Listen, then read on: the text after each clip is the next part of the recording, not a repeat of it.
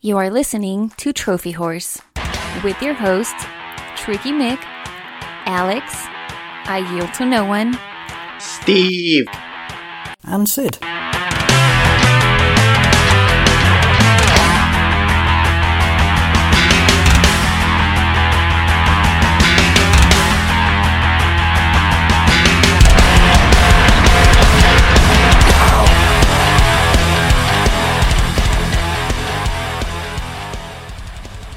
Hello everyone, and welcome to Trophy Horse. This is episode 466. Just wanted to make sure I got that right after that little flub last week. I'm your host again, Alex. This week, Tricky unfortunately could not join us again due to the current blizzard conditions, which seem to be endless up in New York. So he's actually just probably getting off work within the last hour or so and going to bed because he's had a long shift. But as always, I have with me the man who brings the awesome, my real tag team partner in podcasting. It's I Yield to No One. Hey, everybody. I enjoyed my week off. Your week off, did you get to play a lot of video games in that week off? I did. I almost got one platinum. I think when we get done recording, I'll knock out another platinum. But all right, well, let's get recording here underway. Let's fire up, rev these engines so we can get you to that game. You actually, while you mentioned playing games, you had jumped back onto Rocket League with our friend Gareth, didn't you, this past weekend? I did. He asked if anybody wanted to play. I said, hey, I'll be around. Hit me up if you want to run some. So he did. We ran, I don't know, 5-6 matches in competitive. 1-1. This is 2-on-2, right? This was 2v2. So it's a different monster than we're used to in either our Chaos or our standard 3-on-3. Yes, and I still stick by what I said. Gareth is way better than I am, but most of the games we were in, we'd lose it at the end, but it wasn't bad. Which was, we lost some heartbreakers on Thursday, which was kind of, we won. I think we won more than we lost, but we lost some heartbreakers. We didn't really get blown out of the water in any of them. We typically lost by one, or maybe lost in overtime, which is unfortunate. But one thing I did notice about Gareth while we were playing with him was that he was a very well-rounded player. Like, he could play goalie, he could go score, he could give setups with assists. So, didn't seemed strong in all regards. That was my thing when we were playing. I was the setup guy. I think one game I had like 3 assists, and so I was his setup guy. I don't know if you are watching the Thursday night Rocket League stream, but if you were, you all saw that I was passing out assists like John Stockton there this past Thursday in some Rocket League. And we want to give a shout out to Gareth for again joining us for the week before, but also for wanting to get together for some Rocket League on the weekend. And a big shout out to Nitro for keeping the chat lively. Thank you, sir. But Yield, we talked about a platinum you're trying to earn. What's your trophy count? How are we going to bolster that trophy count this week? So I am sitting at 435. Trophy count of 6996. That can't be more rounded, could it? And a platinum count of 113. Tricky is a level 603 with a total trophy count of 13,723, the platinum count of 251. I am level 439 with a trophy count of 7,148 and a platinum count of 108 platinums and 107 games. And Sid, our friend from across the pond, is level 512 with a total trophy count of 10,130 and a platinum count of 174. Sealed, we know that, your little Rocket League excursions you had this week, and we know about that, but you've had an entire week off. You're working towards a platinum. What games have you been hitting up lately? So I've been playing World of Warship Legends, mainly because they, I always play it, but they added in aircraft carriers. So I've been playing around with the aircraft carriers. How does that change the dynamic of the game? Well, because aircraft carriers really don't do much. They just kind of like house other, like they just like they obviously there were like mostly as a platform for like planes, correct? Correct. So right now they're just testing them out. So we only had a tier 3 aircraft carrier for United States and Japan, and they were biplanes. And a lot of people were complaining that the planes weren't strong enough because you were only doing like 20,000 worth of damage, I mean, some people had really good games, but on average, you might be doing 20 to 40,000 damage, which is kind of underwhelming for a ship. But it's like, it's tier 3, and they're biplanes. You're not going to be doing, your bombs aren't going to be doing a lot of damage, and your torpedoes aren't going to be that heavy. So I really wasn't overly worried about it. Now, this week, as you're hearing this show, the tier 5 aircraft carriers are rolling out, and we get to give those a try. So I'll let you know next week how I think those are. I think they're all right. Your main goal with them is you're going to be kind of a spotter to spot out ships. I mean, you're going to be able to drop bombs, but for the most part, you're mainly a nuisance. I think I've only sunk like 3 ships with my planes.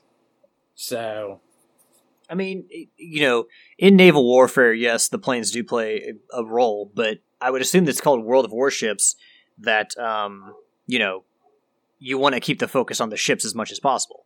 Well, yeah, but it's World War I and World War II ships, and aircraft carriers were a big part of it.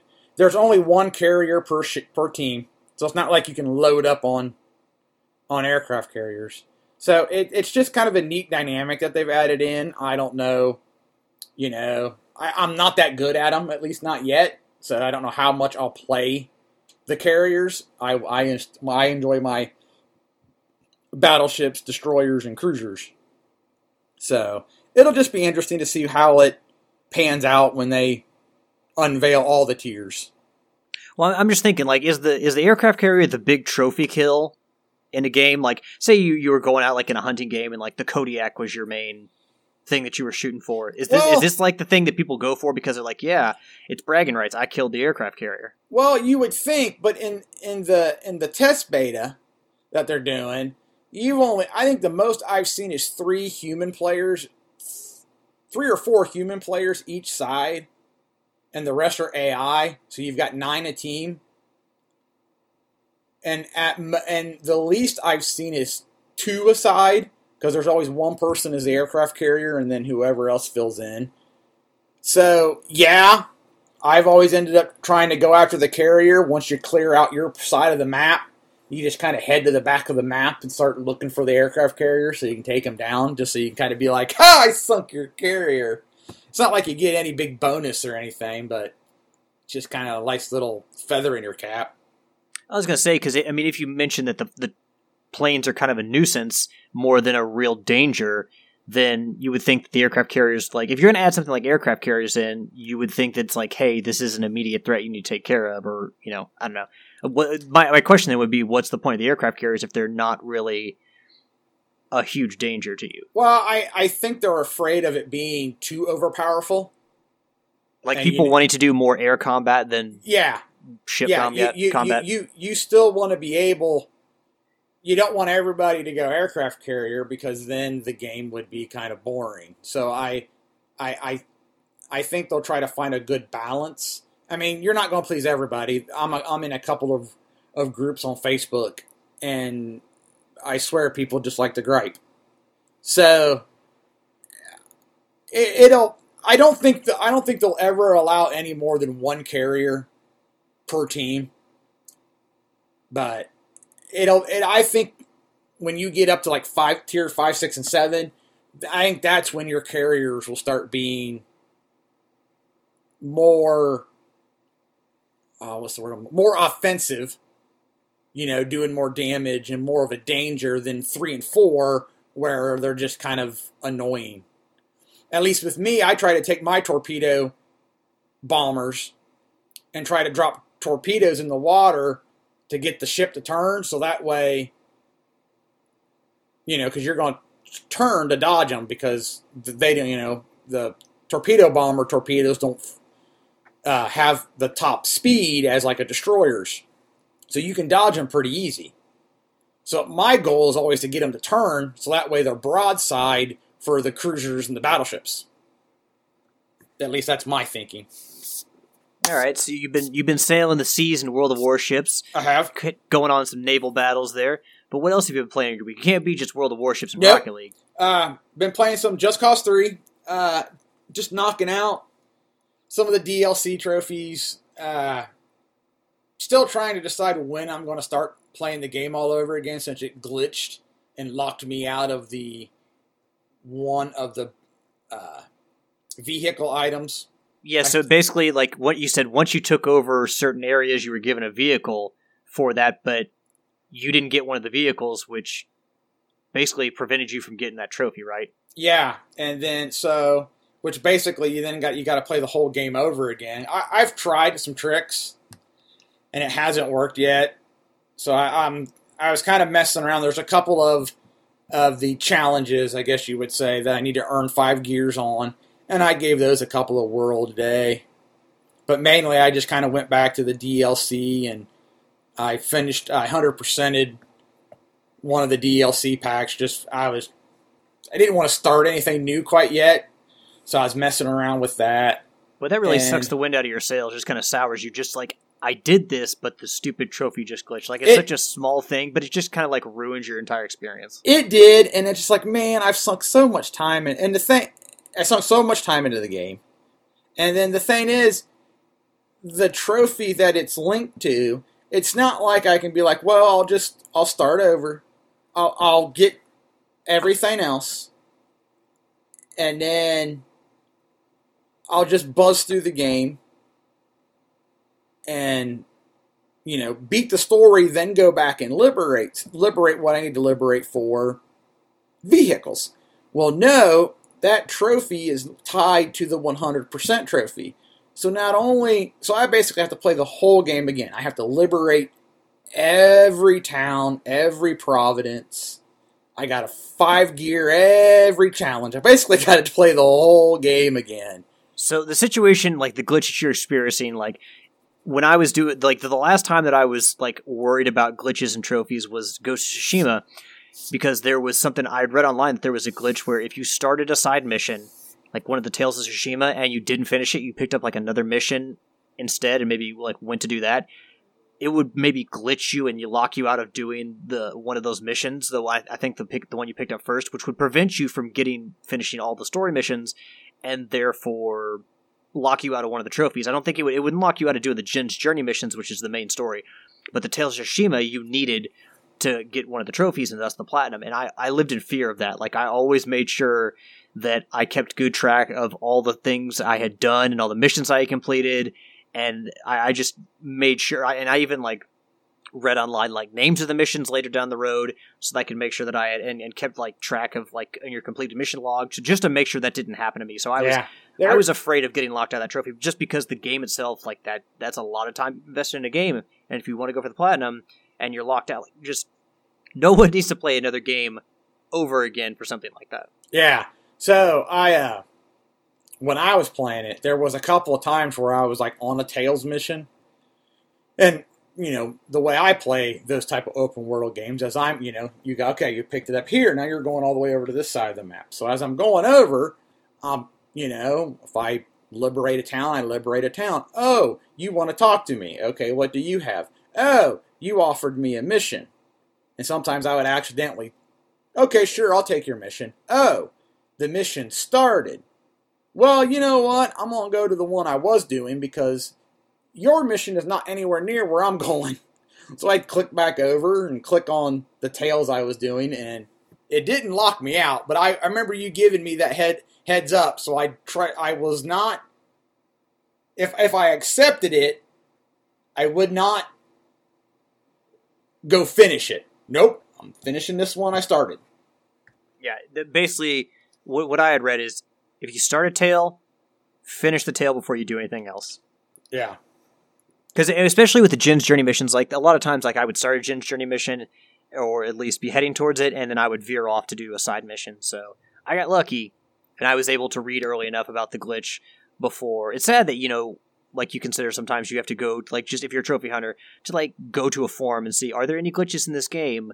I mean, which like PlayStationTrophies.org and all that stuff really help, because and like Power Picks and stuff like that, they help because they have the guides for trophies and stuff. So I mean, if you're doing cleanup and stuff, they can be helpful. But it's also helpful when at the start it's like, hey, I'm just going to go ahead and see if there are any glitch trophies, if there's anything I need to be aware of. It kind of sucks that you have to do that, but I mean, unfortunately, it's tech and things don't always work as they're supposed to in code. Yes. All right. Anything else, Shield? Oh, and then the game that I think I'm going to be able to platinum once we get done recording is Spyro the Dragon. I saw that I didn't know that you were playing that, but I've seen that over the last couple of days you've been earning some trophies in that. Is that the entire trilogy? Yes, it's the Reignited trilogy. So I'm just playing through the first one right now. Oh, okay, and then you've got the other two. Ripto's Rage, and then I can't remember. I think Ripto's Rage is the third one. I can't remember what the second one is. No, Ripto's Rage is number 2. Okay. Year of the Dragon is number 3. Gotcha. All right. Enjoying the Spyro games?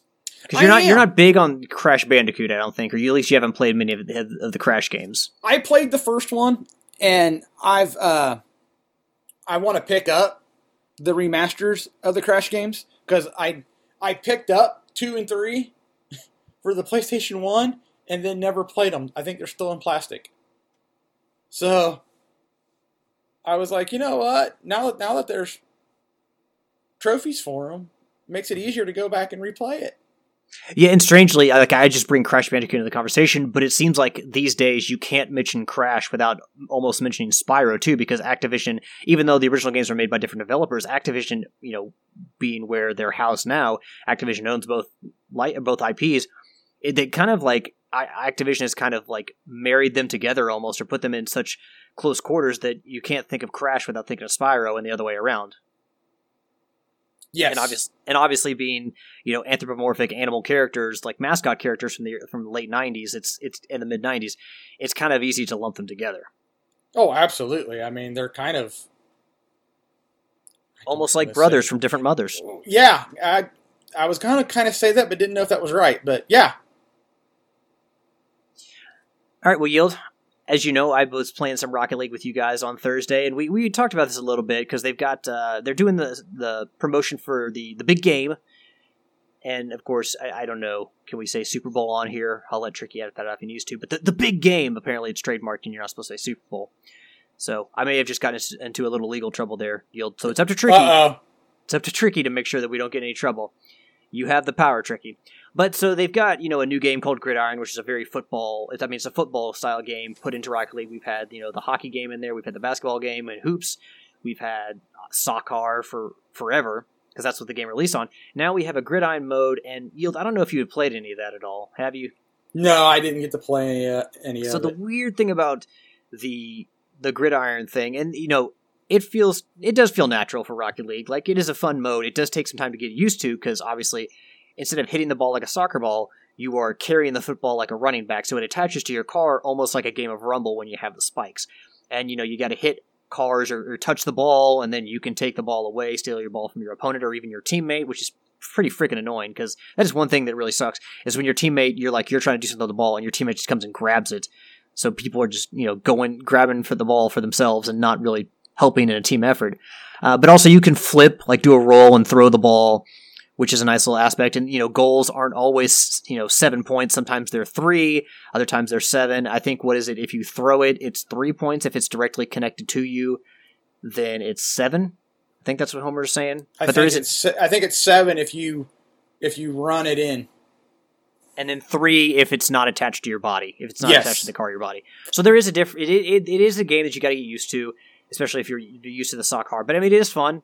The aspect of people just being able to take the ball away from you kind of sucks, but it is a very frantic game. I believe your turbo actually recharges over time. It's automatic. Obviously, if you there's still turbo pads, so you can grab turbo to fill it immediately. But it's a fun game. So I would encourage people to play it. Is it going to stick around after the whole the big football game is over? I don't know if it ends tomorrow or if it goes on next week. I believe it says limited game. So yeah, it is. It's not forever. I just can't remember if it was only for 1 week or 2. Let me look it up. Yeah, but I mean, it is fun. But I mean, we usually talk about how much we enjoy the items for all the Rocket League events. The ones for the big game, they're not that great. It's like a tire that looks like it's got the NFL symbol in it. It looks like a football style texture on the tire, and then there's some kind of title for you as a player. Yeah, it's nothing like special. Gridiron Guru. Yeah, I think nothing is what it special. is, So and I I'm wouldn't just worry like, about those. eh. Maybe give it Gridiron a try though. It's a fun game, but not anything that's going to take the shine off of Sakar. That's still the go-to. But yeah, so played that for Rocket League Thursdays. Like I said, shout out to Nitro for keeping the chat lively and giving Tricky some shit. But as always, if you're interested in watching us play Rocket League and just kind of, we're nicer to each other than we should be. That's what we always hear like on social media and stuff when Tricky posts the videos on like TikTok or wherever. They're like, man, you guys are a lot nicer to each other, which begs the question, how shitty are other people to their teammates when they're playing Rocket League? We know that there's a lot of toxicity in the Rocket League community, but hopefully if you're playing on a team, people aren't that shitty to each other. But yes, every Thursday night at 7 p.m., unless otherwise stated, we get together for Rocket League to play for about an hour and a half, 2 hours, where it's usually me, Yield, Homer gets stuffed, and I think we've just pretty much added Riley, because the Brain, 76 I should say, because he's pretty much there every week now too, barring every occasional miss. But yeah, usually it's me, the Brain, Yield, and Homer, although sometimes Gareth will sub in. Tricky on the occasion will play if he's not working. So yeah, if you're interested in Rocket League, we do stream it on twitch.tv/provengamer every single Thursday starting at 7. So we'd love to have you join us for that. Absolutely, we would. So it ends Monday. So it ends the 8th. Okay, so it's here and gone. So it's here and gone. I thought it was another week. Okay. So I guess if I'm going to play it, I should try it tonight or tomorrow. Yep, so another thing, here and gone, the PlayStation Plus free games, I've downloaded, I want to make sure I download these games for February as soon as they came out, because I'm actually interested in playing them. I downloaded the PlayStation 4 version of Control for the Ultimate Edition, and then I downloaded Concrete Genie as well, because that game's got a really cool art style, and usually that kind of stuff draws me in real hard. So I know it's a shorter game, not necessarily a hard platinum, but I definitely want to give Concrete Genie a chance. So I downloaded both those games already. I'm planning to go on to the PC and download the two PlayStation 5 games, Destruction All Stars, and then also the Ultimate Edition of PlayStation 5 version of Control. So I'm gonna do that later on. But yeah, I wanted to get into Concrete Genie and try to play that first since it is a shorter game, and then later on I'll get into Control, hopefully before Pokemon Snap comes out this year, or new Pokemon Snap, I should say. I'll be interested to hear your thoughts on Control. Like I posted in Facebook in our Facebook group, I'm going to put at least 2 of the 3 on my download list. I'm debating whether I do Destruction All Stars. Yeah, I mean, you might as well. I mean, you might as well honestly Yield. I mean, I from what I read that there are some improvements that need to be made to the game, but overall, you don't lose anything for adding it to your library, and if it does turn out like really good, then or it's a game that you really want to try, then you haven't lost anything. You can go download it, install it, and if you never want to play it, then you don't have to. So I would at least go online and sign into your PlayStation account on Sony's website and then redeem it there. Yeah, I have the last 2, so I probably will this one. But yeah, so before I get into Concrete Genie, though, I want to finish up Ghost of Tsushima Legends. So I talked about the one thing I will warn you about Yield with Control is last week Steven said that their checkpoint system is really jacked up in that game, which has me a little concerned. So I want to look more. Jacked up how? He didn't really specify. I didn't. No, okay. I didn't know if they were some are real close together and others are far apart, or as in it borks with your game. I don't think it would work with your game because there'd be more of an outcry like that. But maybe it's just the checkpoints are really, really far apart, or there are some levels when you get more checkpoints than others, or sections when you get more checkpoints than others. I don't know. I can definitely follow up with him on that or look more into it. But that's one thing that he did say, that the checkpoint system was really frustrating to deal with. So be forewarned. But yes, Ghost of Tsushima Legends is where I've spent a lot of my time this week or at least the last couple weeks and this weekend. So how is Legends? I have yet to foray into it. So if you really like Ghost of Tsushima, I would definitely say, hey, play Ghost of Tsushima Legends.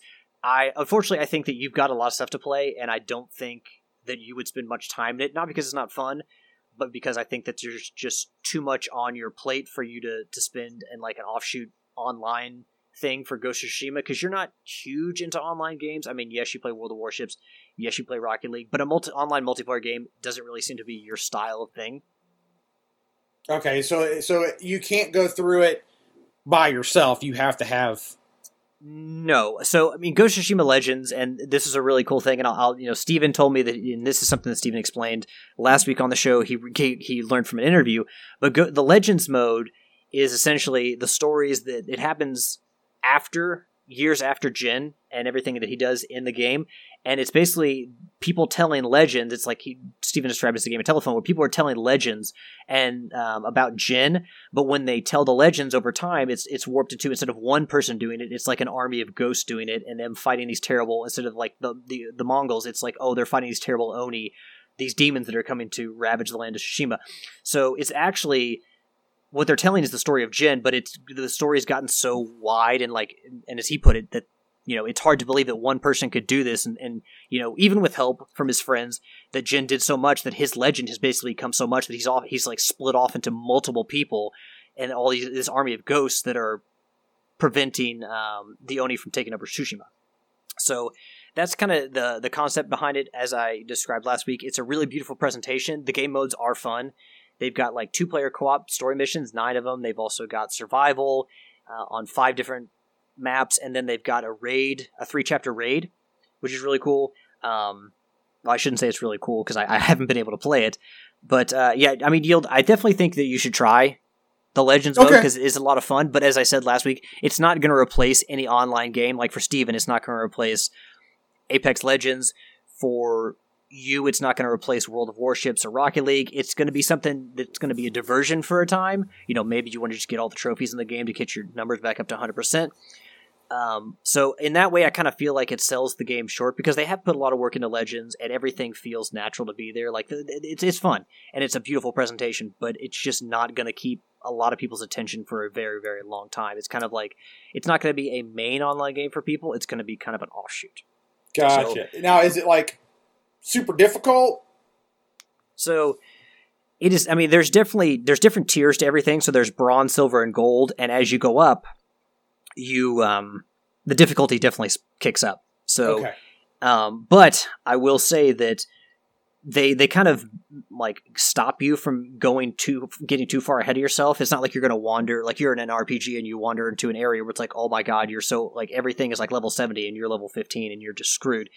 In this, you have to kick up your key by playing through bronze story missions and then going through on silver and then eventually gold to get items, weapons, ghost weapons, charms, long, like, range weapons like arrows and stuff that will essentially improve your key and allow you to become stronger and better able to take on the tougher challenges. So, and as I explained last week, you get, once you unlock a weapon to use, like say you're level 20 samurai and you've unlocked like a sword or a ranged weapon that its key is over 100.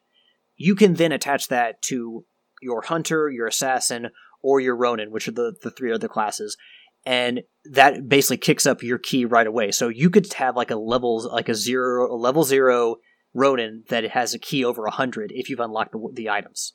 So you share all those items, and it's like not like you can only have one item equipped to one class. You can have the same item equipped to all 4 classes. Okay. So yeah, the classes are samurai, which are more brute force, hunter, which is more ranged, ronin, which is the healer, and then the assassin, which is more stealth. I personally prefer the samurai just because I love dealing out damage. I didn't like the ronin so much because they couldn't really, I mean, they're healers, which is nice to have, but they also couldn't deal as much damage, and I just wasn't a big fan of their class-specific items. The hunter is a lot of fun. So they focus on range attacks and bows. So the hunter is a lot of fun. I still think the samurai is my favorite, but the hunter is really good too. I'm just not a huge fan of the ronin. I struggled on some of the levels to help like carry the load, just because the ronin isn't as effective at attacking. Gotcha. So, but yeah, one of the trophies is to get all the classes up to level 20. I have the samurai at level 21, the ronin up to 20. I'm at level 10. With the hunter, and then the last one I have to do is the assassin, which is still level 0. But yeah, I mean, I would definitely dip your toes in the water if you can find the time. Like I said, I know you've got a lot of solo campaigns to do and a lot of story-based games to go through, and like I said, you got to play through Just Cause 3 another time. And open world games, and I've got, 4 or 5 games from last year that I finished and haven't gone back to play through again to get the platinum. So yeah, So while I haven't had a lot of trouble finding help in these, like doing like with the help of matchmaking, especially if you're doing quick play for the story and the survival mode, you can find people to play with pretty easily. But I will tell you that if I had to guess, this community is one of those ones where you're going to see, people invest in it for a few months, maybe half a year, but at some point, I feel like this community is going to completely wash out. So if you want to play it and you want to get some of those trophies, you might want to get that on that ASAP. Gotcha. And I was actually to play, so I was able to finish one round of survival. The very first time I played survival, we actually beat the gold ranking on it, me and my team of 3 other teammates who were just randoms through matchmaking. But we got through all 25 waves on gold, and yeah, it was a great feeling. I'm not a huge fan of survival. It's very frantic, but what it does is you're on a map, and there are at least I think there were 3 points of interest that we had to hold, but yet you're running from point to point to point as the enemies come and attack you. And at first, it was like that frantic pace was just really off-putting. I was kind of like, man, I really wish there was just one point to defend, and we just had a rush of enemies, and it was just like, I have to focus on this one point to defend, because everything else, it's like you're throwing my attention all over the place, and I just kind of want to focus on this one, kind of like King of the Hill. Like me and my group, we stand in this one fortified area, and we defend it from there. So they do force you to run around a lot, and if you do lose a certain area, then it takes away from your overall health, and that's the thing I didn't like. One of the other things I didn't like is that if you lose one specific point, like if they take it over, which is done by just basically if you let an enemy sit in that stronghold for a certain amount of time, they take it over. So it cuts down the amount of health you have. If you lose 2 points, you basically go down to half health, which obviously in Ghost of Tsushima you can lose pretty easily if you've only got half health. But every 5 rounds is a boss wave. And after you beat the boss wave, you regain control of all the areas. So even if you've lost 2 of the areas in the previous rounds, you gain them back and your health back at the end of the 5 rounds and the end of the boss wave. So it is frantic. It's very action-packed. It does take cooperation. It is fun, but at the very beginning, having to control so many points and having that tied to my health, I wasn't a huge fan of it. If I'm playing survival mode, I would rather just have essentially one area to defend and not have to disperse our forces out there, because obviously, if one of your teammates dies, then you fail the survival. So what you have to do is you always have to be where your teammates are, which was where communication comes in big. You always have to be where you make sure that you can get to a teammate fast enough if they die. So yeah, so you can save them. So the fact that we had to run around so much, I got the trophy for beating a survival on gold. And honestly, I don't really want to play survival again just because there was just so much to do. And obviously you're fighting strong enemies, so the need to hold all these strong points is not really something I want to do. Like I said, I want to have one fortified area and just go at it from that. But yeah, if you just want a frantic experience and that teamwork feel that you don't get from the 2-player story modes, working with 4 people to do survival, oh, hold on, I lost my... Oh, there. So with the survival for me, I wasn't keen on the aspect of having to defend multiple strongholds and then having that tied to your health. I would rather just defend one fortified area and go from there. But, I would say everyone give it a try. Maybe it's not my cup of tea, but it'd be somebody else's. And then I tried to get into the raids, which is the last aspect of the Legends mode that I haven't been able to try yet. And that is the one where it's hey, your recommended key level is 110. After playing for about 2 weeks and getting 2 classes to level 20 and having completed almost all of the story missions on gold, I think my key is 104. So when you can matchmake in the raids, it's a 3-part story within the raids, and it continues the story from the 2-player co-op story missions. And whenever it was really difficult for me, I didn't get to try it because anytime I tried to matchmake, you would have someone come in with 101 key and I was at 104, and then you had someone at 106 and someone at 110. Anybody who, I guess if people saw that their party wasn't at a high enough key, they would just exit out. But I couldn't even start a match because within matchmaking, people would just jump in and then they wouldn't ready up. They would just quit out because I guess they saw someone was lower than, preferred key, and they were just all right, well, I'm getting out of here. And I don't know if the player base for this is kind of big enough for me to actually find a group to play with just based on my one experience with the matchmaking. So it doesn't make me necessarily hopeful that I'll be able to do the raid and get that last trophy, the gold trophy, the Transcendence trophy for beating all 3 chapters of the raid. But I'll try again. But yeah, that was my biggest frustration so far, was not being able to actually get a party together through matchmaking to do the raid, because people would join, and then I guess they would see that people were only a certain level, and then be like, all right, well, I'm getting out of here. So for matchmaking,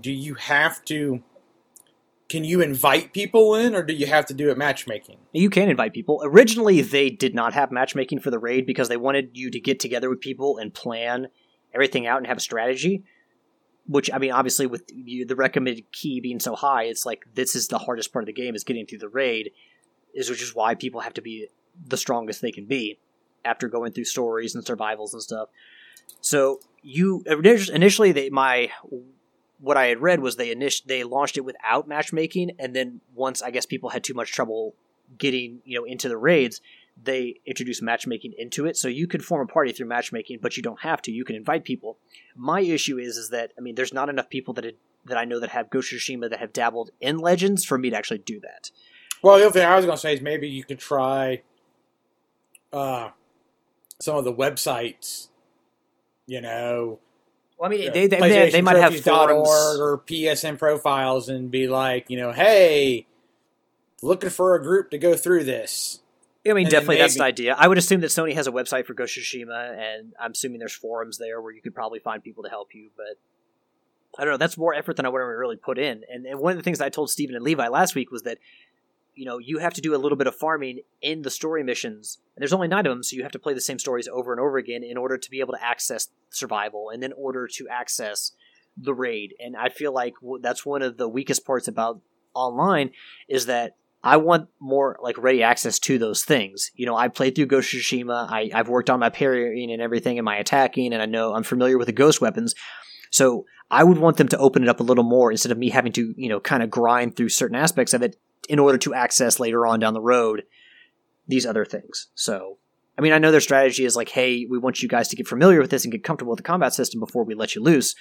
But again, kind of putting up a big brick wall in front of some things and forcing you just to play the stories and over again isn't the most fun aspect. And I wish they kind of would open it up a little bit more. I probably haven't sold you that much on Legends Yield, but I mean, the presentation's beautiful and it is fun. It's the Ghost of Tsushima gameplay, just co-op and then, in raid style and survival style matches with, 3 other people and, for a 4-person team. So I think you would have a lot of fun with it, but again, I don't think it's going to be, you're going to have it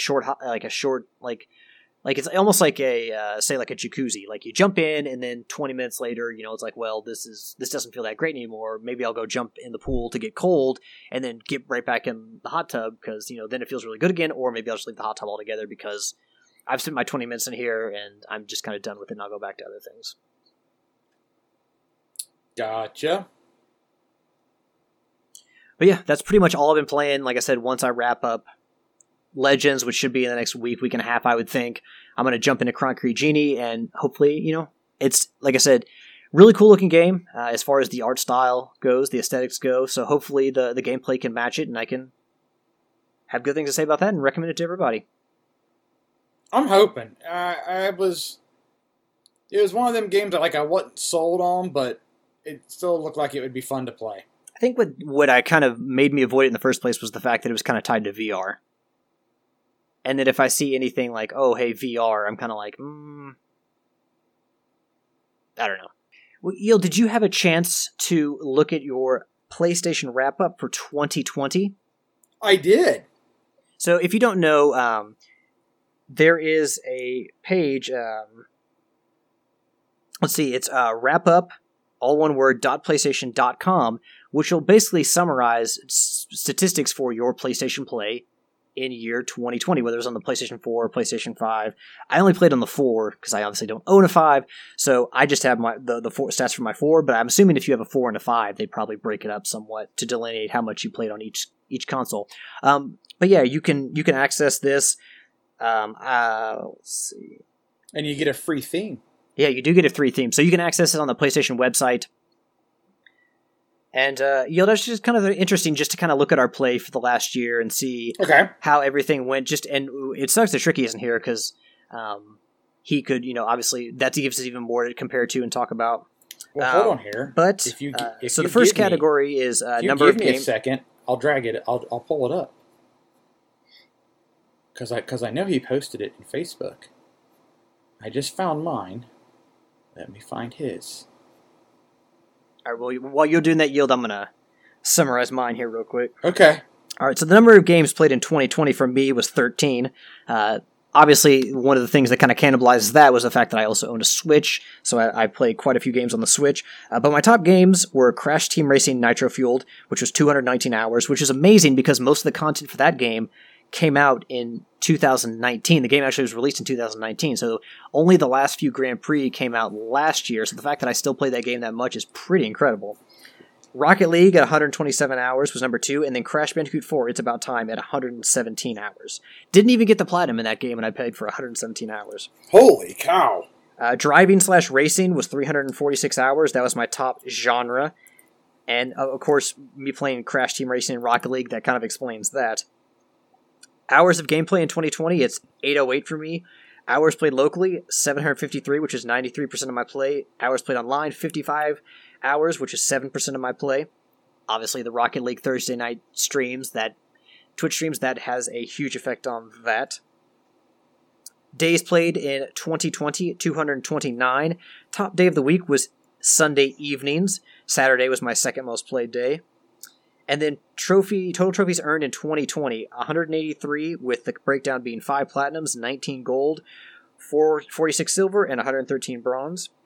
As far as PlayStation Plus goes, number of monthly PlayStation Plus games downloaded was 1 all of last year, which I've already doubled up on this year by downloading Concrete Genie Control. Top game played online, Crash Team Racing Nitro Fueled.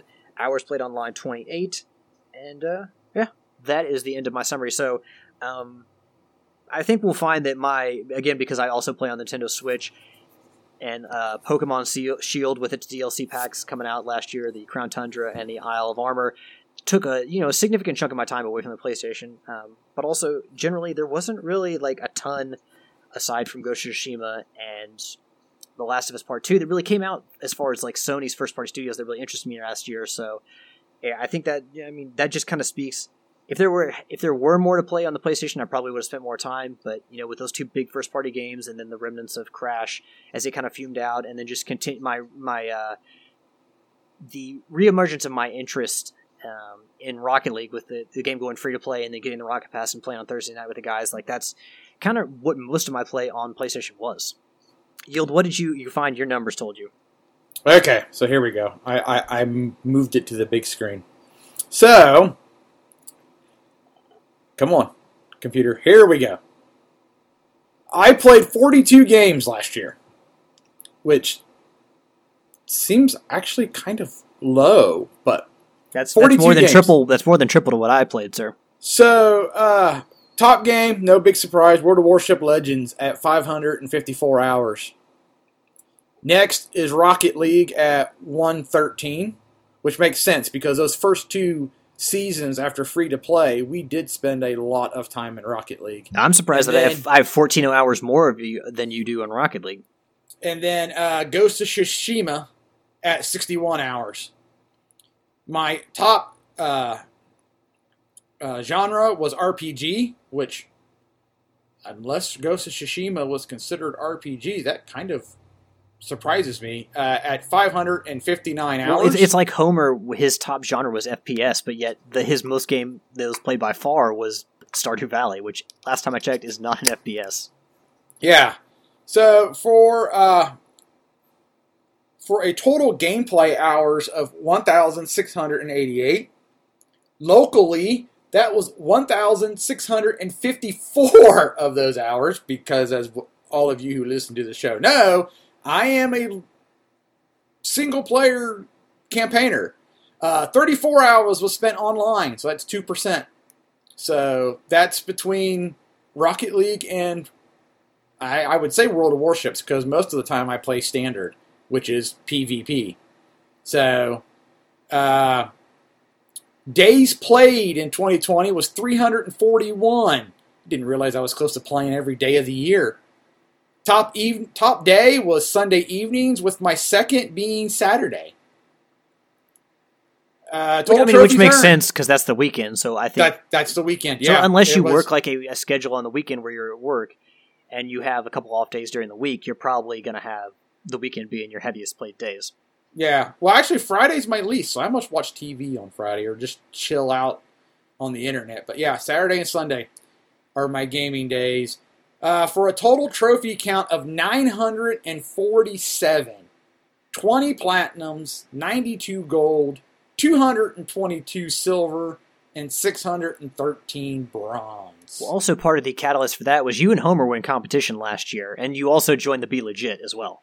We did, and it also helped that I had 7 weeks of lockdown. So I just played video games. Which makes sense because I work at Whole Foods, and we're considered essential workers, so I took pretty much I think the only day that I asked off for work, I was at work, I never called out, and the only day that I asked off for work after our trip to Disney World in January of last year was one day in December when I had to take Ashley to a dental surgery appointment, so I had to drive her home too.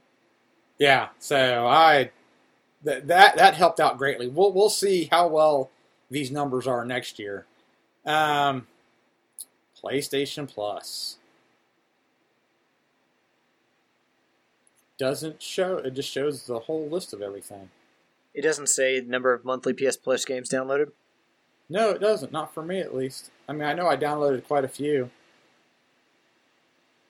It's got stuff side-scrolling back and forth. Yeah, it should be between that and the PlayStation Plus sign. Nope. You didn't pull that up for me. All it says is, I yield to no on PlayStation Plus. Okay. Were you able to find Trickies? I did. So, Trickies. Where'd it go? There it is. 86 games played last year. Which tops both of us. He was getting close to doubling you. He was, which is surprisingly because I beat him in the important category. It's not really surprising, Yield, because quite frankly, we know that Tricky hops from game to game. So whereas you and I are more completionist, he's kind of like a buffet style where he's going to grab a little bit of everything. Yeah, a little bit of everything. Division 2, top game of last year for him. Not a surprise at 826 hours. Next rolls in. He played the Division more last year than I played hours of video games because I played 808 last year. Assassin's Creed Odyssey, number 2 at 121, followed closely by Marvel's Avengers at 117. RPG, his top genre, 957 hours, for a grand total for 2020 of 2,683. 2,380 of those was local, which is 89%. 303 hours online, which was 11%, and a whopping 1 hour in VR. He's the only one of us that has a VR. Days played for 311 days. His top day is Sunday night, followed by Thursday. Total number of trophies, 736. Yeah, you beat him for total trophies. I beat him for total trophies. I'm kind of proud of that because he always likes to rub it in that he's got more trophies than all of us. Which he played twice as much as you did last year. He did. And so see, I go for quality, not quantity. Wait, do you remember what your number was, your total hours played? Okay, hold on here. Let me scroll. I can scroll back up. My total, let's see, days. It's 1,688. And the Trickies were 2,683. Okay, so he had you about 1,000 hours. Yeah. So he had, like I said, 736 trophies. To my 947, I had well over 200 more trophies than he did. What was the breakdown of his trophies? 18 platinums, 120 gold, 221 silver, 377 bronze. And then does it have the stats for the PlayStation Plus? Well, he's got his PlayStation 5 stats. Oh, go ahead, because like I said, yeah, I guess it broke it down between the 4 and the 5. It did. His top PlayStation 5 game was Spider-Man Remastered at 41 hours. He's had a total of 53 PlayStation 5 gameplay hours for 190 PlayStation 5 trophies. And then that's it. His PlayStation Plus scroll is like mine. There's just a whole bunch of games, and it just shuffles back and forth. So he probably just downloaded a whole bunch like I did. Okay, so what we learned is Tricky played the most. He played the most games, but Yield earned the most trophies, and I played the least. Well, but we knew that. You even said coming into the year that you were going to kind of take a break. Yeah, and like I said, I was playing... Last year I played Super Mario Odyssey, I was playing Pokemon Shield, I played quite a bit of Super Smash Brothers, and I think last year was also when I played Donkey Kong Country Tropical Freeze. So, I mean, I was playing a lot of Switch games, and also Mario Kart 8 Deluxe on the Switch. So, yeah, I mean, a fair amount of my time was focused on the Switch, and also I play a lot of Pokemon Go. I pretty much play Pokemon Go every day. So, you factor in community days and stuff like that. So, I still love PlayStation, but yeah, that definitely did eat into my time. Who knows, if we had added those numbers in, maybe they would be closer to Tricky. Well, maybe not closer to Tricky, because I remember try to find the exact quote, but yeah, when Tricky posted his, Levi was like, "How the fuck did you manage to play that many hours this year?" I saw that. So Tricky's just magic. Well, you know that portable PlayStation he has.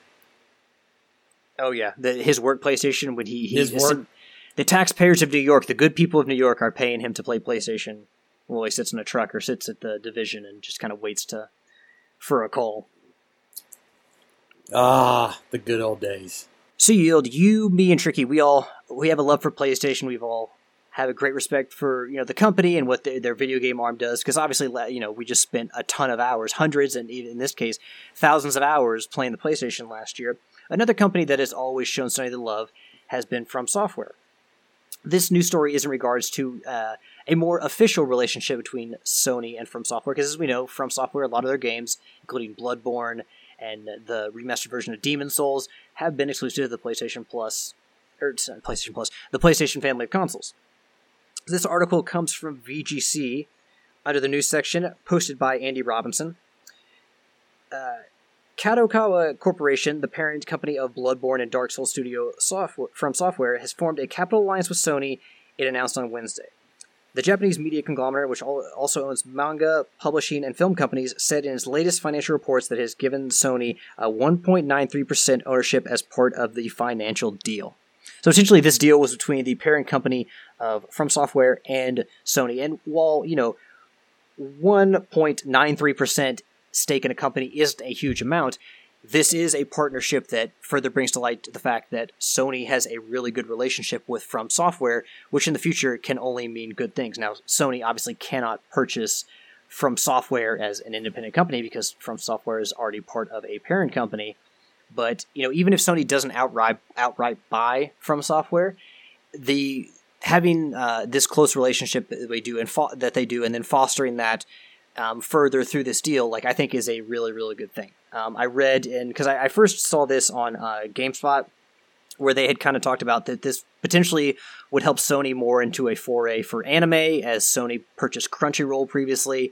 So multiple aspects here for Sony, not just the fact that, hey, we get tied closer to the developers of Bloodborne, but I think any way that they can foster that relationship with From Software, which if you think From Software just does the Soulsborne games, they've been around since 1994. I would encourage you to go look at their, not their discography, but their bio of work, because their body of work is really impressive, and they've done a lot of games that basically you probably wouldn't have thought of came from them. So, Yield, do you have any? I know that you don't typically play into From Software games, but how do you look at this?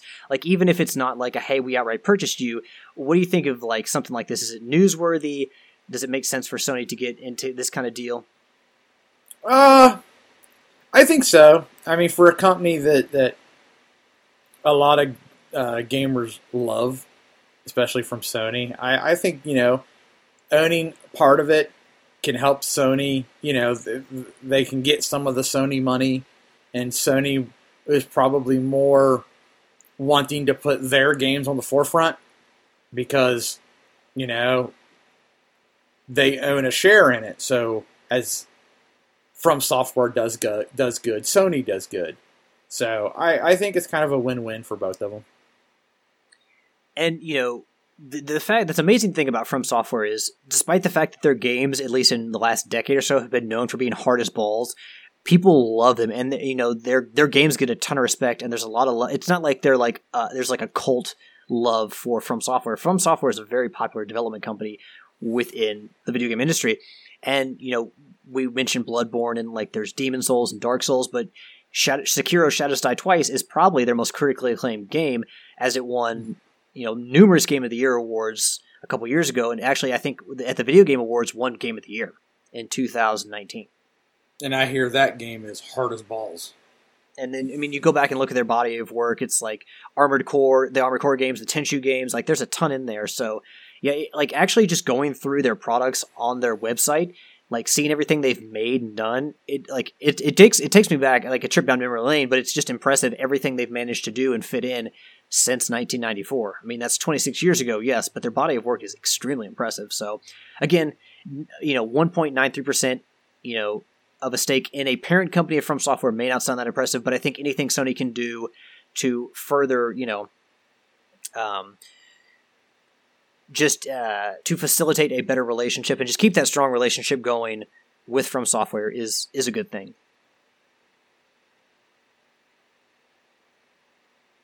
On the surface, this next story doesn't necessarily sound like a plus for Sony, but we know how video game launches work. Typically, what do? Unless you're the Nintendo Switch, you sell your video game console at a loss, hoping to make it up in other ways.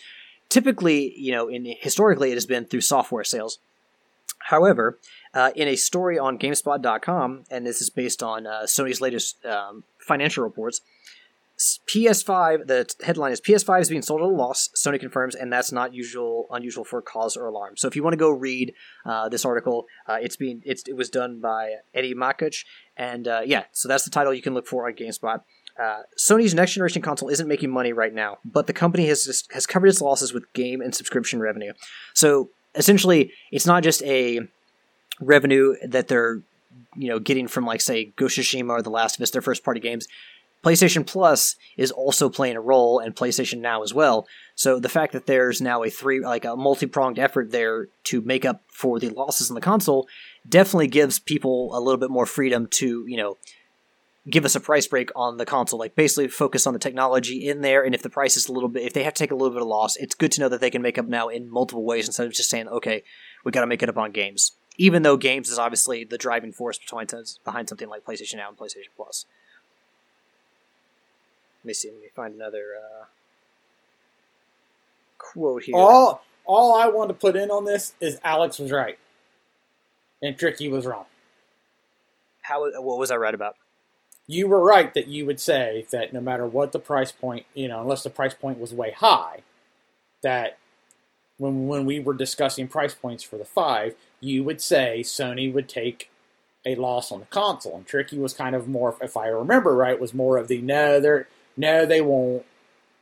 Typically they do, but he didn't think they would on the 5. Or I could be wrong on him being wrong. But I do specifically remember you were going, they're going to sell this console for a loss. There's no way you can sell what they're packing into the 5 and the X and make a profit out of it. You're going to make it in your game sales and other ways. So. And I should note that, and they specify this in the article, that there's not really a breakdown for the digital version or the disc version of the console. You would assume that since they're just generalizing, it's, hey, both versions are being sold at a loss. A quote from the article: although Sony sustained losses on PS5 hardware, the gains in revenue that the company posted for software and network services, which were booming, were enough to offset the losses, according to industry analyst Daniel Ahmad. Ahmad also reminded people that the PlayStation 4 2 was sold at a loss, and we know, and this is me here, and we also know that the PlayStation 3 was originally sold at a loss because of the whole Blu-ray thing, them including Blu-ray, that obviously kicked up the cost of making the PlayStation 5, the manufacturing cost, and it also caused that really slow start that the PlayStation 3 hardware had because it was so expensive, especially that $600 model. Back to the quote, and I guess I'll just start to read it over again since I had that little insertion there. Ahmad also reminded people that the PlayStation 4 2 was sold at a loss when it originally launched back in 2013. It took a few months before Sony was able to make a profit-driving machine. Ahmad also reminded people that the current generation Xbox consoles, it's the same for them, that they are often sold at a loss to their platform holders. So. As I made a comment about the Switch, that is essentially, of the three companies, that's the only thing where the company came out and said, in this case Nintendo, that they would be profitable on the hardware from the start when selling the Switch. Well, and that's because, as we've always said, Nintendo has never really been, not since Sony and Microsoft came into the gaming industry, Nintendo hasn't been a hardware company, so to speak. They've been more software. They've been, granted, it's their Pokemon, Mario, and Zelda, but that's their bread and butter. Now, I'm not saying Sony and Microsoft doesn't, but they make a powerful console and then let the game developers work with that. Whereas Nintendo,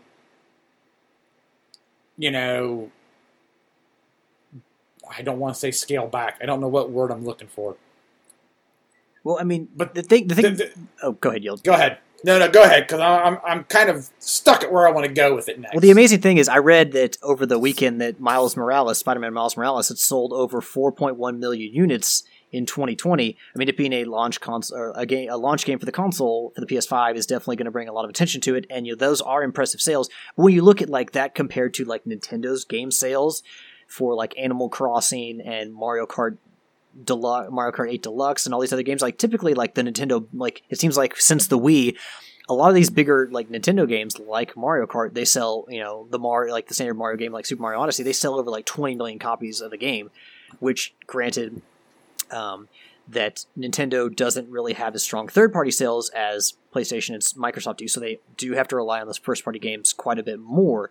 But it's crazy to think that Nintendo's games, their first-party games, sell so much more than Miles Morales, and here you have a game like Miles Morales where so much production goes into it, and it's such a high-quality game, and then it's like, and granted, this is, over the last couple months of 2020, so it's going to grow in sales as time goes on, as more people get fives, but it's just, typically when you hear like the sales of a PlayStation game, they're nowhere, no matter how good the production values are, they're nowhere near the top sellers on the Switch, and that's always just kind of a really weird thing to me. But then again, you look at the overall sales for their third parties, and there's just they can't match Sony as far as what's selling third party on the consoles. And I think I even saw that I got to look at the time period, but Sony shifted here. Before I get into that, I'm just gonna let's see here. Well, to continue, I was gonna say go ahead. The title of the IGN article by Adam Bankhurst is PS5 shipped 4.5 million units in 2020, matches PS4's launch. In the article, it denotes that during that last quarter of 2020, first-party titles accounted for 18.4 million of total game sales. Year-on-year total game sales and first-party game sales are up from 83.3 million and 16.3 million, respectively. So, the total, between the PS4 and PS5, the sales of games reached 1.37 million, and of that, 18.4 million were first-party games. So not quite 1/5.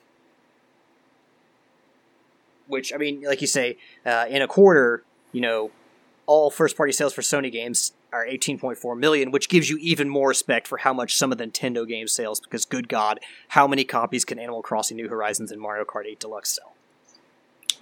You would think not very many, but they sell a lot. In the last little bit that I want to, and this is actually the last news topic we have here, from the same article by Adam Bankhurst, I really didn't want to focus on the financial aspects so much, but more the PlayStation 4, or the PlayStation Plus impact that users have had for Sony, and this goes to the fact that they are generating a lot of revenue from their services and their subscription services, so this is kind of what's helping Sony overcome the losses in their hardware. PlayStation Plus, and this is a quote, PlayStation Plus saw its subscriber count reach 47.4 million, and there were 114 million monthly active users on the PlayStation Network in the quarter. Furthermore, 87% of PlayStation 5 users are subscribers to PlayStation Plus. Yield, was it the PlayStation 4 when Sony started that thing where it said, hey, if you want to play online games, you got to have the PlayStation Plus? I believe it was. Okay. So, I mean, that's huge. The fact sorry. They didn't say you had to be a PlayStation Plus member. Sony still... Well, to play online multiplayer, you had to have it. Well, Sony's stance is that it's up to the developer whether or not you need Plus to play online, because there are some games that don't require you to be a Plus member. The vast majority do. And all of Sony's owned games, you have to be a PlayStation Plus member. I'm pretty sure, yeah. But, I mean, that is a huge thing. Well, I would assume that's so, because Sony's like, hey, you're part of we're your parent company. We want you to help support this PlayStation Plus service we have. Please make sure that people have to have, which, can explain why games like Uncharted and The Last of Us and Ghost of Tsushima all have multiplayer. Yeah. It's like, hey, we're going to give you this incentive to play online, which gives you another reason to buy PlayStation Plus. But, I mean, so many years after PlayStation Plus has come out, 87% of PlayStation 5 users are PlayStation Plus owners, or they subscribe to the service. It is amazing that, I feel like when PlayStation Plus first came out, like, a lot of people were like, I'm not sure of this. I don't know if this is a good deal. Years later... I was one of them. Yeah, and years later, I think that, I guarantee that you've changed your tune, because the free games that we get, this month, February, is a great month for games. They're not all winners, granted. I only downloaded one game all of last year, which, can kind of speak to the fact that, hey, not every game is going to be for you. But with the cloud saves and the discounts on games, which they're having sales monthly, even like weekly on PlayStation Plus. It's the sales alone that makes Plus worth it. At first, don't get me wrong, at first, I was like, ooh, look at this really awesome game. Ooh, look at this really awesome game. But when you really get down to it, it was, at first what drew me into it, it was the sale on the DLC. And sometimes they would give you freebie stuff because you were a Plus. They've gone away from all of that. You still get deals on your DLC stuff. But the bread and bones of PlayStation Plus now is what your freebie games and the deals that you get on top of the deals that are going on. Yeah, and well, for me, just like the free games on PlayStation Plus every month, like I said, I may not download them every month, but hell, a month where I get 2 games like Control and Concrete Genie, Concrete Genie with that aesthetic style that I really like, and then Control, which is actually a game that interested me from the start. I just never pulled the trigger. Hell, I get to jump in for free now, and Ashley, she said that she been wanting to play that game. So the fact that you get your choice of whether to play it on the 4 or the 5, you get both versions. The fact that I've gotten 2 games out of this month alone is like, hey, that's $120 generally right there. That's... that pays for itself right there, because, that's even just one free game covers the cost of PlayStation Plus. And then you've got, like, I will say this, I would pay for PlayStation Plus alone just for cloud saves, because you lose one important save file, or, many important save files on a console that just dies on you, which happened to me on the 3, and I really wish I had my Vanquish save file so I could at least, give the Tactical Challenges another go. But you lose that save data just once, and it hurts. It hurts real bad. I still feel that. So the fact that, like, cloud saves allow me to protect my save data, and I can upload them whenever I want, like, that's gold for me. I would buy PlayStation Plus just for that. But, Yield, specifically, like, I'm glad to hear you've changed your tune on PlayStation Plus, and you now see the value. Have you been subscribed pretty much for the... I think it was... I know I wasn't... So it was a year and a half in, maybe 2 years tops, before I finally started joining. Let me see if I can look up when PlayStation Plus was introduced. So, and I forget how long. I think I'm good through 24. The launch date of PlayStation Plus was June 29th of 2010. So we're talking about something that's at this point, going on 11 years old. And even if you say, even if you're right and you say a year and a half in, you've been a constant subscriber for pretty much almost a decade now, and same here. Like whenever I see a deal on PlayStation Plus, I automatically get it, and I'm subscribed, I think, until 2023. Yeah, it's automatic that I just re-up every year. Like it's such a good deal to me that I don't even consider. It's like, well, maybe I'll save the money this year. It was really good of Sony early on that you were able to stack your subscription. Well, no, you still can. Well, I know, but I mean, some people don't do that, and Sony's always allowed you to be like, because for a while they were doing the deals, pay for a year and get 15 months. So you would sit there, and for several years I was doing that. Okay, well I'll buy a year, I get 3 months for free in essence. So so you stack it that way, and then they turn around and they offer. You can get, so they've upped it to 60 now. If you watch closely throughout the year, you can find places that, hey, Plus is on sale for $30. Yeah, okay. And not just for Black Friday, but sometimes. I mean, Sony always runs a deal. I think during Black Friday, but it's like, hey, get $10 or so much percentage off of PlayStation Plus. Yeah, but I mean, if you pay attention around the web, you can pick it up for 30. So, okay, so you just buy 2 years for 60, throw it on there, now you're good. And you just keep stacking. And like I said, I think I'm good through 2024. So, it's awesome. It is indeed. Now, depending on how long you've played on the PlayStation, you may have gotten your video game news, reviews, and previews from a certain show that we like to call X-Play. Now, I'll give you a heads up. I did talk about this with Steven and Levi last week. I just kind of want to get your opinion on it too, since you weren't here. So G4 has confirmed through its Twitter account that Attack of the Show and X-Play are coming back this summer. And generally, I wanted to ask, do you have any fond memories of X-Play or Attack of the Show, and do you plan on watching them? Actually, I've heard of Attack of the Show, but I have no recollection of either. Really? I thought you for sure you would have watched X-Play. No. Okay, because honestly, I think that they came out with new episodes of X-Play on Friday nights, and I was staying with my dad on Friday nights. So, like, when I was younger, when I was still in high school, like, I would, we would get some pizza, and I would sit there and watch X-Play, like, every Friday, which was really cool. And, like, I'd had Dreamcast over there, so I'd play the Dreamcast. But yeah, like, this X-Play, like, growing up, and especially in high school, like, X-Play was a huge part of my gaming experience, and I even watched it. Pretty much was my default E3 coverage every year that I was a big fan of X-Play. Whenever G4 would do E3 coverage, that was kind of like where I would go to. But I'm shocked that you never really watched G4 TV. Nope, never have. Because you and I are around the same age, so you figure that it'd be in your wheelhouse for when you were growing up as a teenager. Yield. Well, we really didn't have the internet, so I just kind of got my gaming news from Nintendo Power and kind of word of mouth. I was going to say Nintendo Power. How long did you have a Nintendo Power subscription? Oh, I forget when we quit getting one, but I had it for a while. I'm more shocked that Nintendo Power is still around, and because X-Play was the 2000s, the early 2000s, and then I think it went off the air in 2013. But I think it started in 98 and then went till 2013. But I'm shocked that Nintendo Power was still a thing, because Nintendo Power, the heyday was in the 90s, especially around the time of when you needed a magazine to help you through games, especially during like the Super Nintendo era. But yeah, blowing my mind here, sir. The Nintendo Power, people were still getting into Nintendo Power in the thousands, and then I would have just bet money that you would have watched X-Play growing up. Yeah, nope, sorry.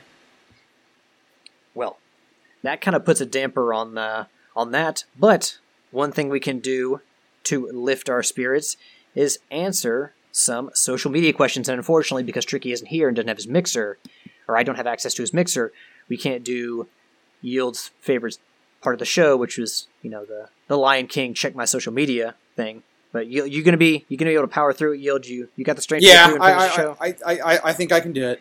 All right, so this week we have 3 questions from Homer. And Yield, how about I read one, you read one, then I'll read the third one. All right, sounds good. All right. His first question: if you had to stare in an elevator at somebody else, if you had to share an elevator ride with one video game protagonist, who would it be and why? Oh, First, man. I'll get to the comments. Kalai says, Jeff. Fuck Jeff. I don't know what... Neil, do you know what that is? Do you know what that's a reference to? No, I don't know what that is either. Apparently, it has to be... Well, some Levi said... video Levi game, but- laughed and then said, now that you've played Alex, would you consider it the game of the year 2020 for you personally? It was definitely in my top 3, if not game of the year. Kalai says, yeah, it's pretty darn good. That has to be a reference to Half-Life Alex, especially since Levi spelled Alex Alyx. Levi said, agreed, for me it is tied with Wasteland 3, but I didn't get to play Ghost of Tsushima and folks rave about it. Yes, they do, Levi. Yes, they do. Yes. I would also include Black Mesa if it's truly considered a 2020 Half-Life remaster. But Yield, your question to your brother's query. I think I would have to say Sullivan from Uncharted. I mean, can you think of the stories? Yield, That your reason is like the exact same as mine, but not necessarily like same franchise, but not the same character. I would say Nate, because one, I would think that Nate would be more garrulous and more like amiable and friendly and warm than Sully. So my reason was Nate would have a ton of great stories to tell. Because like, what am I going to share an elevator with Crash Bandicoot? Where, let's be honest, Crash Bandicoot, I've never seen him take a shower, so he probably smells, and he's just going to have that goofy look on his face and probably stare at me and maybe try to hug me or spin me to death. So I would have to go with Nathan Drake, because just all of the great stories they could tell. I mean, granted, he probably couldn't tell a ton of them during the elevator ride, but yeah, if I ever got stuck in an elevator with somebody, it'd probably a video game character at least, it'd probably have to be Nathan Drake, because there's just a wealth of information he could share. Exactly. It's like a human, like an Atlas in human being form. Yes, Nate, tell me about Atlantis. You got what? I got the next one. So his next question: if you could swap places with one video game antagonist, who would it be, and why? You know, some people might say that I have a cop-out answer. So I don't really like to be evil. Like, when it came to Infamous, like, I only played as Evil Cole to play through the second time and on the hard difficulty, and basically, because you're evil, you don't have to give a shit about anybody, you can just throw your powers around willy-nilly. So that made it easier to get through on hard, so I wouldn't have played on Evil Cole if not for that. I default to good, just my personality. But if I had to answer this question, I would say that I would like to be the Panda King from Sly Cooper, because Panda King is a badass. He can fight, he can fuck you up with fireworks, but eventually, yes, Panda King, if you played Sly Cooper 3, Honor Among Thieves, Panda King does eventually bury the hatchet with Sly, and he becomes a good guy and helps you out. So, him being not only a badass in general, this big, huge, hulking badass, but the fact that he, is evil but then turns good, there's something great about the redemption story in there, so I would say the Panda King for me. I really don't know if there is a antagonist I would switch places with. I almost thought about Kessler from Infamous just because of like that whole story switch you got going on there. I thought about that because ultimately, if you go as Kessler as the bad guy, you are also still the good guy. Because spoiler, if you haven't played through Infamous, Kessler's future Cole, or I guess Cole from the future. Yeah, Cole from the future. So, I mean, I guess that one, I kind of thought about Bowser, just because Bowser's cool, but I wouldn't really have a good reason why other than. But would you want to get rejected by Peach over and over again, or just be the person kidnapping Peach and then to get shown up by Mario every time? Well, see, that's the downside of it. That's why I didn't have a good reason why. I was just like, well, but he's pretty cool. I almost threw the video game aspect of it out and was like, Magneto from X-Men, because even though Magneto, I mean, he's an anti-hero, or he's I guess you would call him an anti-hero. I don't see him as fully a villain because I understand why Magneto's pissed and why Magneto hates humans. I fully fucking get it. Oh, yeah. So Magneto would be an interesting person to be, not only for his power, but just like his mindset and like the reasoning behind his the way his views, because his views, yeah, because I mean, like, Magneto is probably one of the most interesting. Like, I think Magneto is the most interesting character in all of X-Men. I know people love, Professor X, and they love Wolverine, but Magneto is probably the most interesting character in all of X-Men because he is that guy that's like, yes, his views are really radical, but through hearing about his story, his background, you understand why he is the way he is, and even in ways you want to side with him. I can't argue with that. But you don't have a definitive answer for. No, not definitive. I mean, Kessler would be all right. Bowser, but I can't think why. So I really don't have a definitive antagonist that. I mean, I think if you were going to go for Bowser, it's just because of the pure power that Bowser holds. The fact you could breathe fire and just smash through walls. All right, and then Homer's last question. If you were at a party and saw your video game crush before heading over and making your move, which video game sidekick would you choose to be your wingman and why? Yield, you want to tackle this first? So, this may sound stupid. I'm going with Luigi. The ultimate sidekick, the ultimate wingman? The ultimate sidekick wingman, Luigi. And he's Italian, kind of goofy. I think it's a win-win. Well, let me ask you this. Do Luigi and Daisy kind of have a thing going on? We know that Mario and Peach are kind of always connected to each other, whether officially or not, but are Luigi and Daisy, are they kind of... That's how I always took it, was, Daisy is to Luigi what Peach is to Mario. Well, plus, you think with Luigi, he's a blue-collar worker. He's probably got to get up early to go to work. Are you going to... Well, first of all, are you going to pay taxi fare, Uber fare from the Mushroom Kingdom? Because I'm sure that's expensive. But also, is he going to be willing to stay out late with you? He doesn't seem like much of a drinker. I bet, Luigi can have one drink at most, and then he's dick in the dirt drunk. And then he's gone. Possibly, but I that's the first one I thought of. So when I read that question, I'm going to go a very different route, and I'm going to say I would probably have my wingman be the Duck Hunt dog. And I say that because dogs are great companions, but also women love dogs. Everyone loves dogs. So I mean, if you bring a terrible friend and then your video game crush, her friend is really annoyed with your friend, they'll be like, nah, fuck it, I'm out of here. So you got to have the right wingman.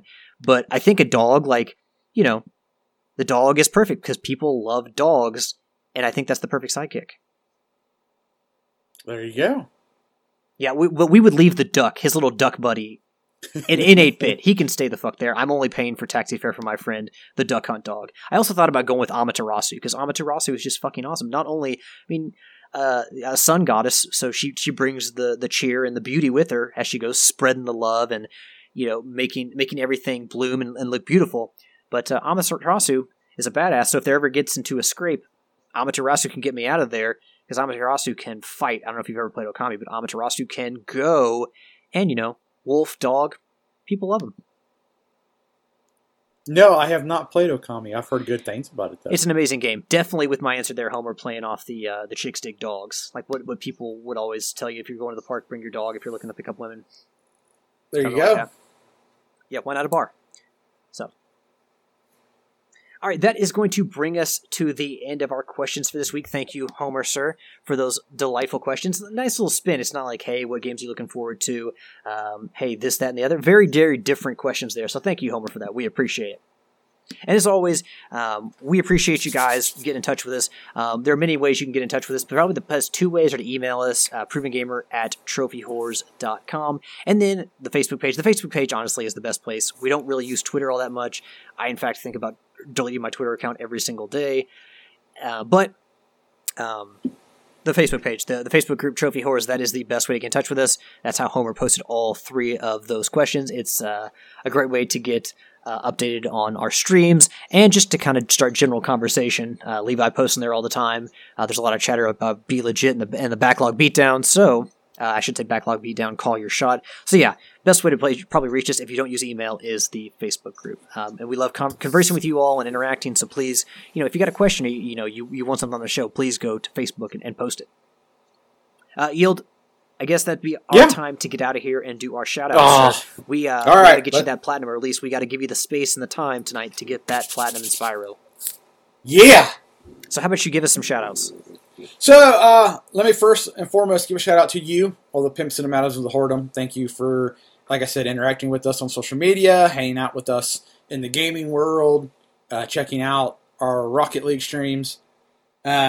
Shout out to Alex for recording tonight and putting together the show notes. Shout out to Tricky. Hope he had fun working today. Shout out to Gareth for having me do some Rocket League on Friday. Shout out to Homer and Alex and the Brain 76 for Rocket League Thursdays. Shout out to Nitro for tuning in and giving Tricky crap. Shout out to Parky for tuning in, binge listening the last several episodes. I heard about that. Man, I thought there was another one. It'll come to me later. But I think that's it. It'll do me. So I want to give a shout out to the fans, the fuel to the fire that is Trophy Horse. Thank you guys for continuing to support us. Whether you manage to get on our Rocket League streams and play with us, whether you start competitions to foster the social community that we have here at Trophy Horrors, whether you're a regular poster, you put memes on Facebook, or whether you just download the show and listen and tell your friends about it, hopefully. Thank you for supporting our show. It does a lot to keep us going.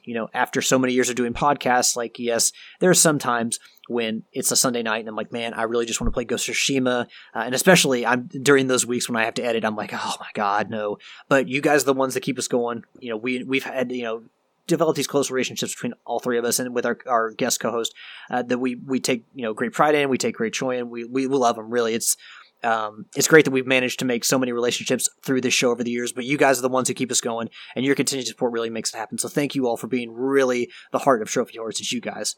Give a shout out to Yield for recording with me here on Big Game Sunday. And unfortunately, Tricky couldn't be here. Again, he is taken a much-deserved sleep after working a long shift due to the continued snow conditions in New York. But a shout out to Tricky for being kind of... Just wait until this weekend when it's freaking cold. Yeah, he's kind of the puppet master. He keeps everything in line and makes sure everything's good to go. So thank you to Tricky for being the guy who just kind of not only brought Proven Gamer up. I'm going to piss some people off by just giving credit to Tricky, so probably shouldn't do that. But just credit to Tricky for just kind of keeping an eye on the back end and just keeping the infrastructure of Proven Gamer going and allowing us to have this platform that is Trophy Horrors. Give a shout out, last but not least, to my loving girlfriend, Ashley. I love you, honey. And Yield, unless you've got something else you want to say, that is going to bring us to the end of episode 466. Woo! 466. See you next week. Until next week, happy trophy hunting. Save your last words, then read to me this. Save your last words. Save your last words, then read to me this. Save your last words, then read to me this. Save your last words, then read to me this. Save your last words, then read to me this. The theme song is Venus by the band Even off their album Zenith. Permission granted by the band and 12 Stone Records. You can find them on Facebook by going to www.facebook.com/evenphilippines.